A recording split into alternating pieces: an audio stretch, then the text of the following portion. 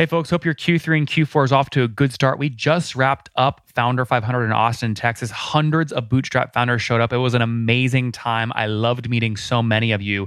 This interview today is a recording from that session, which you're going to love because now we have visuals, we have the founder teaching, and I made every single speaker include their revenue graphs and real artifacts in their presentations. Without further ado, let's jump in. You are listening to Conversations with Nathan Latka, where I sit down and interview the top SaaS founders, like Eric Yuan from Zoom. If you'd like to subscribe, go to getlatka.com.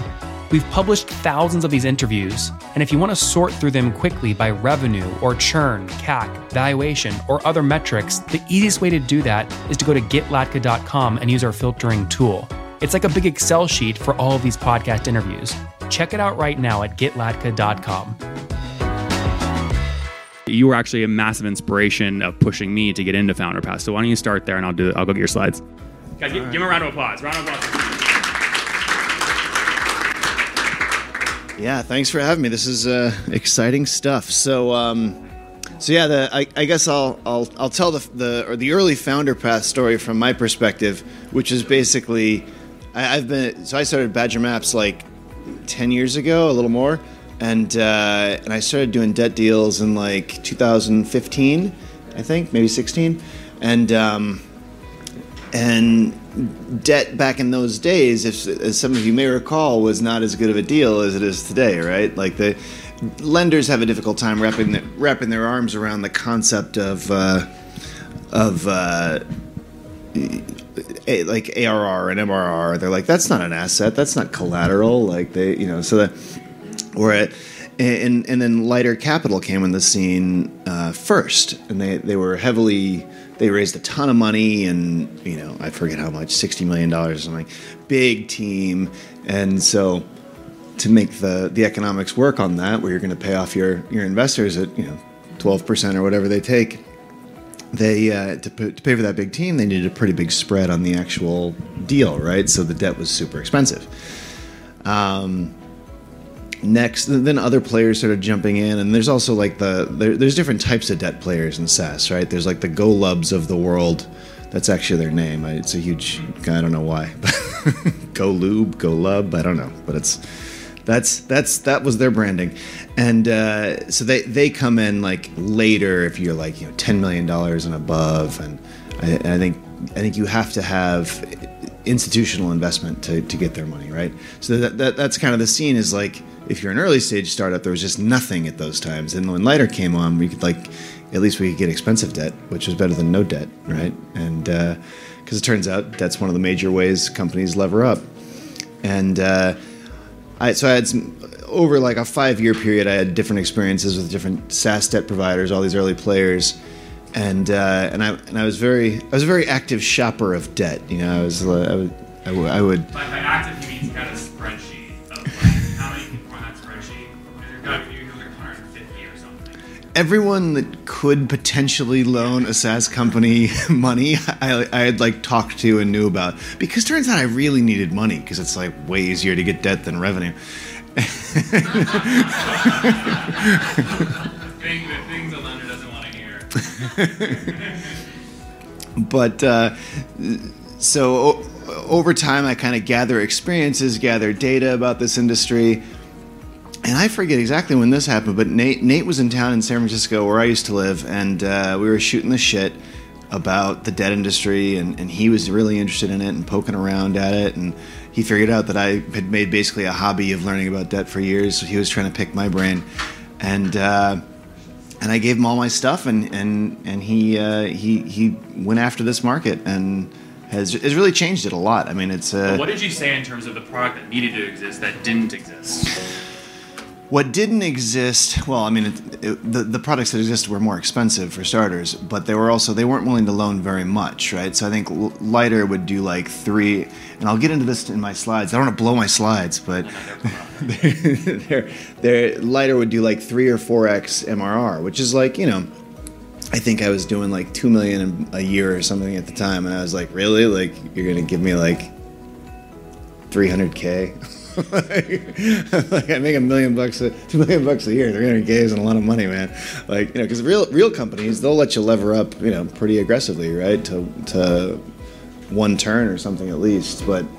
And so that's I guess that's the real key difference, is how much they'll give you at what rate. And a lot of the lenders also had a really short duration, which now I'm really ruining my slides, but that's okay. Oh, right. These are my slides. Yes. Beautiful. Let me create an on-ramp here, right? So you guys already sort of heard about like what you're going to learn from the current debt, what to watch out for, and then how we use debt to scale to $5 million. Are you comfortable sharing how much equity you've managed to keep today? Yeah. All right. How much do you own? 65. 65%. Well, and the other co-founder owns like 20. And then a third. Yeah. Is there a dad? There's a dad. There's a dad that I've squeezed money out of him too. Okay. A dad. I didn't know there was multiple. Yeah. No, well, only one dad. One dad in as well. But point is, you've kept control. Yeah. I mean, I think we sold 10% of the company, and that was like super early on before I even had thought of debt. But that. And you've already tried to buy them out, I imagine. No, they're all really smart. They're like private equity guys, so they're not going to be like, oh sure, here take for 2x. So let me pass this off to you. Start here to give everyone context of your revenue growth, and then these are your slides that you sent last night at 2 a.m., Steve. That's me. Love you to death. Take it away. You know me, man. All right. There's not like a coffee spot up here. So. That was so that's what we're looking at. This is my little history right here. Very smooth, right? I mean, one little hiccup from COVID there, a few pricing adjustments, but like very smooth, right? Who needs debt with a business this smooth? I mean, why don't I just, you know, spend within my means? And the fact is, in reality, these businesses aren't that smooth for a lot of reasons, right? You've got annual deals, you've got multi-year deals. I've got a seasonality problem being that people don't buy software in November or December and hardly in the first half of January. So, and every year that builds up, right? So you get a lot of that spikiness, and then any big deal that comes in makes it more spiky because the big deals come in the months that people already wanted to buy software. So anyway, it allows this to be smooth, right? It takes out your seasonality, allows you to, without giving up equity, make payroll in December, which is always a problem. So here's our website in 2012. It's not that different from our website today. I'm not going to lie. I mean, this design might even be better. You get a marketing team. I don't know. It's definitely better today. But you know, this isn't bad. This is what we looked like in 2012. And the first way I funded the company was by. Let me zoom you back to 2012, right? And maybe some of you are in situations similar to this today, where you've got 4 people on the team, and you're making $50,000 a month or something. And no, I guess I was probably making $25,000 a month then. And it turns out the basic needs of a software company, the care, the food and water that it needs, engineers and sales guys and product managers, they cost more than you can make at first. So money has to come from somewhere. And so you either have to have money in your pocket already, or hopefully your mom's rich or something. I mean, but I was lucky in that I was able to fund the early parts of the business without equity, because I had worked at Google and early enough, so I had like $1 million to just light on fire basically and become broke again. And so that's what I did. But in the course of that, I managed to build a piece of software. I didn't build it; the engineers built it there. But I needed to keep paying them, and so now it's 20. So I started having it built in 2012. Now it's 2014, and I'm just super broke. And the company's probably making like 280K a year-ish, so like 25 grand a month-ish. And we had four mouths to feed. I wasn't feeding myself. I was just living on peanut butter. But my co-founder was leaving because he's a really smart guy and was like, he's in private equity. And he was like, this thing's just not going to go anywhere, man. This thing is just toast. It's just, we should just throw in the towel. I'm going to go work in private equity again. Turns out it's a much better job. I didn't say I recommended starting a software company at all. I never said I recommend. If you can get the $1 million a year job in private equity, go do that. It's so much easier. It's an easier life. So he was out the door, and I had these 4 employees. One of them I was having spend half his time do consulting stuff, and that was me. So we were making ends meet, and then I got this $300,000 deal I'd been working on for a long time.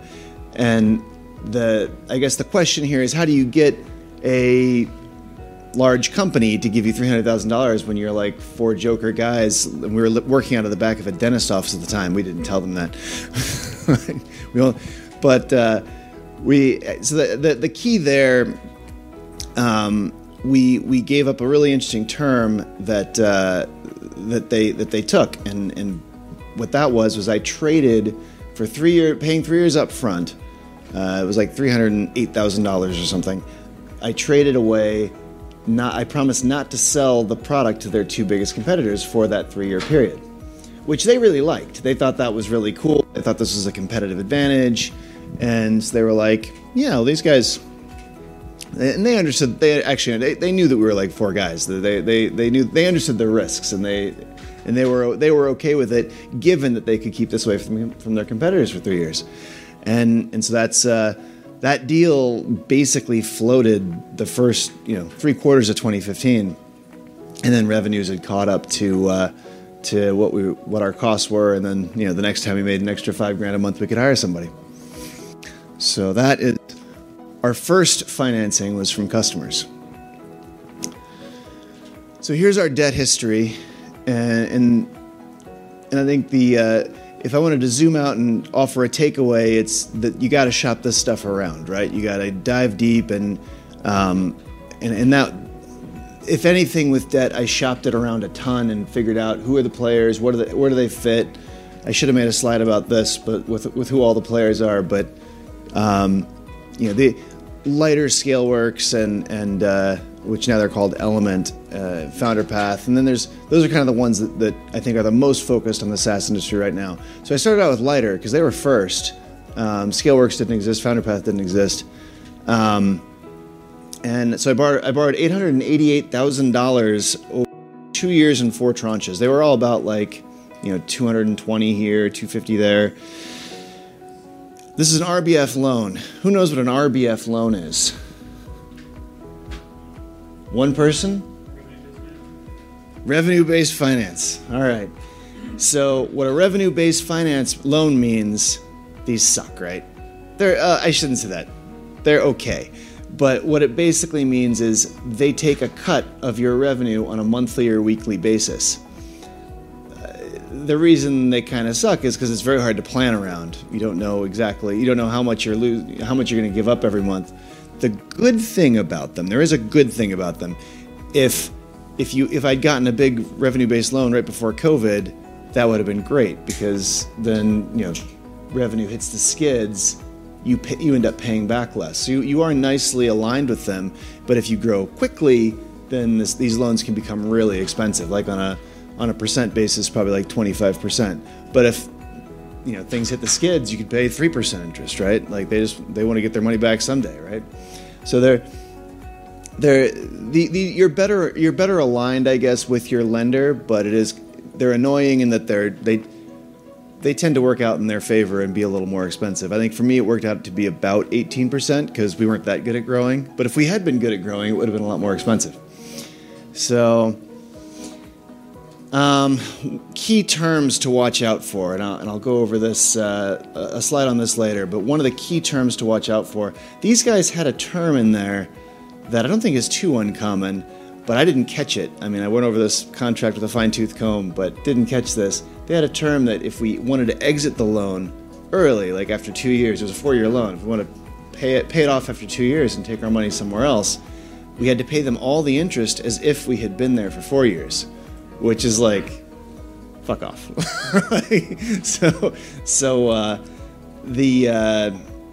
the way I got around this was I did another tranche with them. So my last tranche with them, I basically just did because I wanted to renegotiate the terms. And I was like, okay, I'll do another $250K with you, but we're going to have to renegotiate the terms.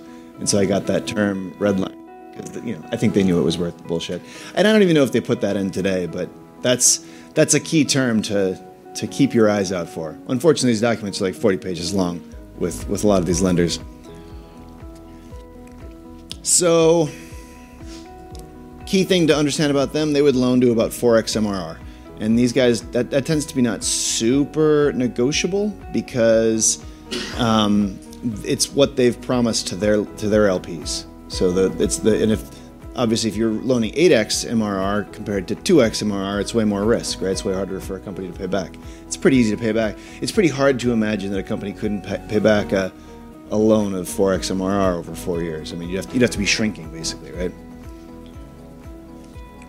So their rules were such that they can only go to that level. Story short, ScaleWorks offered me a better deal. So better deal in terms of more money, and also a better deal in terms of cheaper money. And I told Lighter, hey, here's these guys are offering me. Can you match it? And they were like, we can't break the 4. So I went to ScaleWorks, and they went to 6, if I recall. I borrowed $1.5 million over 3 tranches from them. And the more tranches you're getting, the better, right? Because you're matching your spend with I guess, the more you can match your spend with the money that you're bringing in, the lower your ultimate cost of capital is going to be because you're holding the money in your bank account for less time. So, in a perfect world, you'd do a little loan every month for whatever you're paying for. And what I've always done with these loans, which is not like, the smartest thing to do with loans. Like the smartest thing is like, oh, I've got this funnel over here, Google Ads, and I pour, 20 grand into it a month and 25 grand comes out the bottom. So of course I should do that every month. That's like the perfect thing to do with debt. What I've always done is I've basically had 5 extra engineers because I've had this debt. And I've had them since 2015, right? The team's always been 5 extra engineers bigger because of debt. So, and frankly, early on I had 7 engineers instead of 2, so it was super material. Now it's less of a big deal, but engineers is actually still a big deal. You get a lot more done. So even today, this stuff is super useful. So the terms on the ScaleWorks deal was a 4-year deal, 17% APR. So a little better, still 4 a year. We should talk about terms as well. The problem with a shorter term loan is it creates a ton of risk because they don't, and a lot of the debt providers that make loans to SaaS companies want to do like a year or 18 months. Super risky because, especially right now as we're seeing, like the finance market's not stable, right? Like you can very easily run into a circumstance where the interest rates are going up and they don't want to do another deal or they feel things get risky.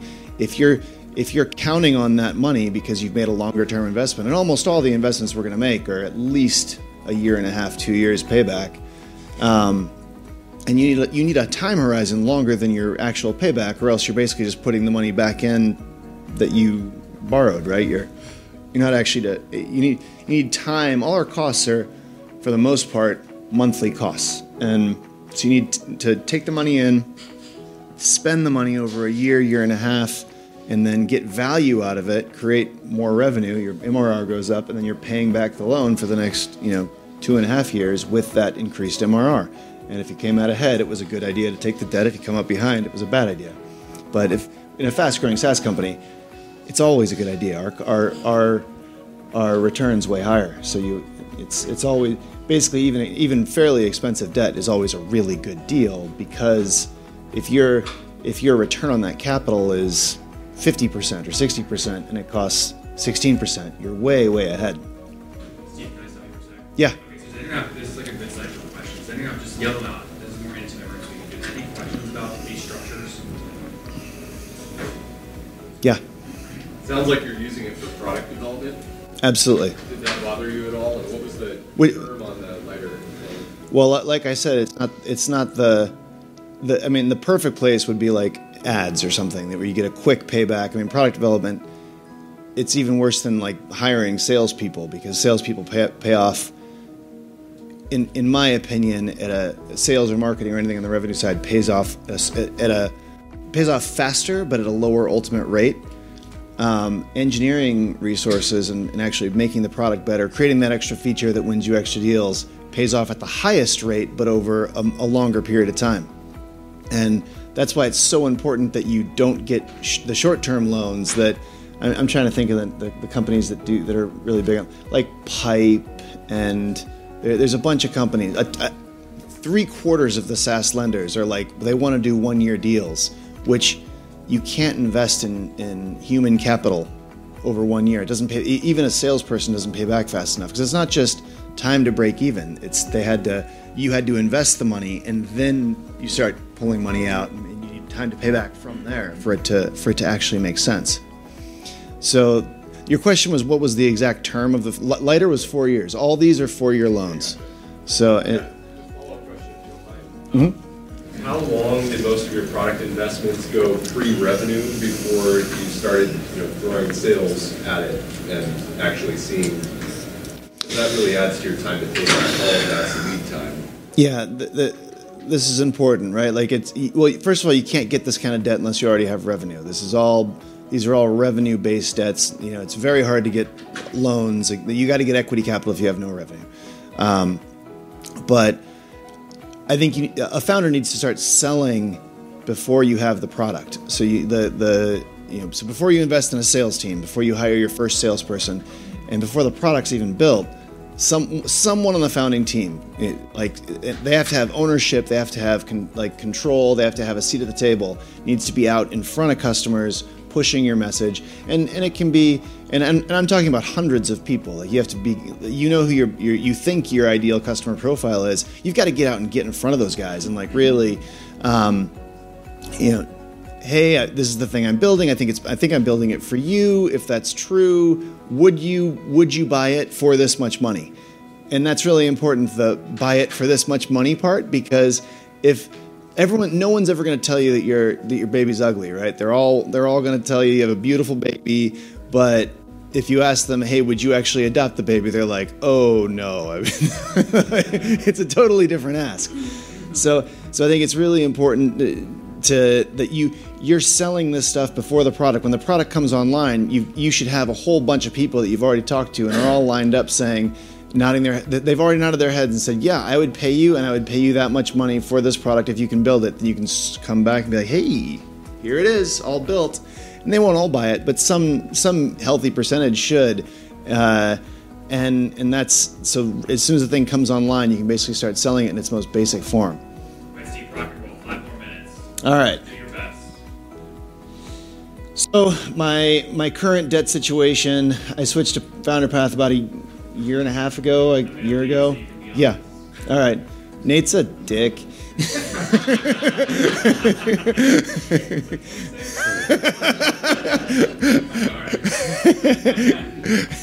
So I borrowed $225 million over 6 tranches, and once again, more tranches is better, because that drives down your cost of capital. It was I switched here because it's cheaper, so 17% to 16.3%. Doesn't seem like a big difference, but actually, when you're talking about $2.5 million, that adds up. And let's see, he would also loan more money. So ScaleWorks is at 4x MRR, he's at 8x MRR, and they might even go higher than that. They haven't told me. He hasn't told me no yet. But it's a very fast and painless process with him. I mean, because he connects into all your data, right? He can see my profit well and my bank account and my Stripe and all these things. Yeah. I had a question. It really, so you're walking us through the structure, but I was thinking more about the decision making and the strategy, which is the folks I've generally been around have all been in the VC raising rounds and all of that. the time for making this decision of going via debt versus going the VC route seems to be one that you'd have to make early on. And now we get to see a lot of convertible notes, so safe notes and all of those Sure. in. So there's this spectrum that exists now. When do you think this decision of going the equity route needs to be taken? And if you were to reflect on your own decision making, would you go this route or would you prefer to go the other route? I think that the rule is debt before equity if you can get it. It's cheaper. Equity capital is super expensive. You can't get debt until you already have revenue. Once you can get debt, you should get debt. You stack equity on top of it. But even if you just push the equity round back 6 months, you get a bigger valuation. You know if you can push back the need by using debt, and it's not just on the A round. You can do the same thing on the C round. If you can, if you can push your C round back, because of debt, you want to do that. So you basically always, I'd say, if rule of thumb, always debt before equity if you can get it, and it's like not 30%, right? So it's not either or. It's both. Yeah, absolutely. You could if you had some, first, in a SaaS business, VCs hate giving you money before you have $1 million in revenue anyway, right? But at $250K in revenue a year, you can get a small loan, right? And so you've probably done a couple tranches before VCs even come in, and then you do your VC round, start spending that money a year after you get that round, because it should take you 2 years before you raise again. A year after you get that round, you stack on as much debt as you can, and then hopefully push back the B round, and you can do that every time. And as you grow, you can always bring in more money. One last follow-up here. So if things go south with money, just walk away. This is not. There's no. What do they call it? I'm not. These aren't. None of these are personal guaranteed loans. So it's not like going to First Republic and or Silicon Valley Bank. They'll make you PG that. So Founder Path dashboard, which I thought would be useful for people to see. So they would give me. $2 million, almost $3 million in debt, and I've taken 2.2. So I could get that. I could get that just by going in and pressing this button. And what I've actually been doing is emailing them and saying, "Hey, I want exactly this much," because I don't want just all of it. I want to tranche it out. And that's why I've done 6 tranches with them last year and a half. Oh, if there was a slide to take a picture of, it's this one, because you got to checklist this if you ever get debt. Are there liquidity terms? This means like, hey, I just borrowed $1 million from you. Okay, one of my terms was you always have to have $500,000 in the bank. It's like, well, thanks. So you actually loaned me $500,000, but I'm paying for a full $1 million. I appreciate that. Are there any EBITDA or MRR covenants, meaning if you slow down in growth or if your profitability drops, you owe all the money? That's actually more common than you'd think. Can they demand you pay them back faster for any reason? Debt providers love to give you an umbrella when it's not raining and take away the umbrella once it starts raining, which is perfect. So they when times are bad, they'll often demand you pay back faster, and they'll have terms in your contract like, oh, on page 64, didn't you see that because you're growing more slowly now, you have to pay us back faster? You're like, well, that's perfect timing. This is the one that I got, the early payback penalty. I couldn't leave and swap them out without paying them all a big penalty, and that's a negotiable term because it's total BS. Short-term loan is dangerous. We talked about that. They can control your use of proceeds. One I've seen is you can only use this to spend on marketing. So you can only spend on ad dollars with this money. And it's like, well, I'm already spending money on ad dollars. I need the money for it. I need the money for it. I don't. But they give you a card. I forget which one this was. They would give you a card that a credit card that you can only use the number for marketing. Super annoying. Terms matter. Go through all the terms very carefully.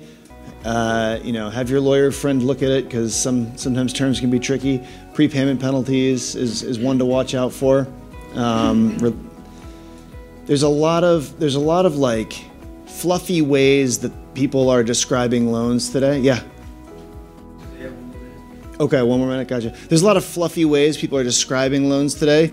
You can cut through the fluff by converting it all to APRs. Like they talk about loans in a lot of different ways. If you're taking them out of money and paying them back, it's all the same. It's a loan. You can convert it to an APR. And that is all. I guess my only point here was this is hard. Forget about your hobbies. You're not going to be a good friend, son, daughter, mother. You got to ruthlessly prioritize. Identify the things that really matter to you and only do those things. It's not a good time to have a work-life balance. Getting these trains out of the station is really hard, but once these trains are in motion, they're super hard to stop. So those are my bits of wisdom. Awesome. I don't have time, but what about profitability, cash in the bank? How much do they look at those things? Or is it just pretty much receivables, financings? Depends on the lender. So some lenders, I mean, ultimately what you want to do is be making $10 million a year and $2 million in profit, and then you can get some real cheap loans. But because a lot of lenders look at EBITDA and make loans on that, and those are cheaper loans. But I mean, it's hard to make $2 million a year in profit. And the reason they do that is because it's like, oh, well, if you're taking $2 million a year in profit, even if things go kind of sideways, you're still going to pay your loans back. So these are all for earlier stage companies. These are all MRR-based loans. Do you have a favorite lender on that other case? If you're profitable, I haven't gotten there yet, but That's the mystery, right? Awesome, guys. We'll give it up for Steve Benson from Mastermind.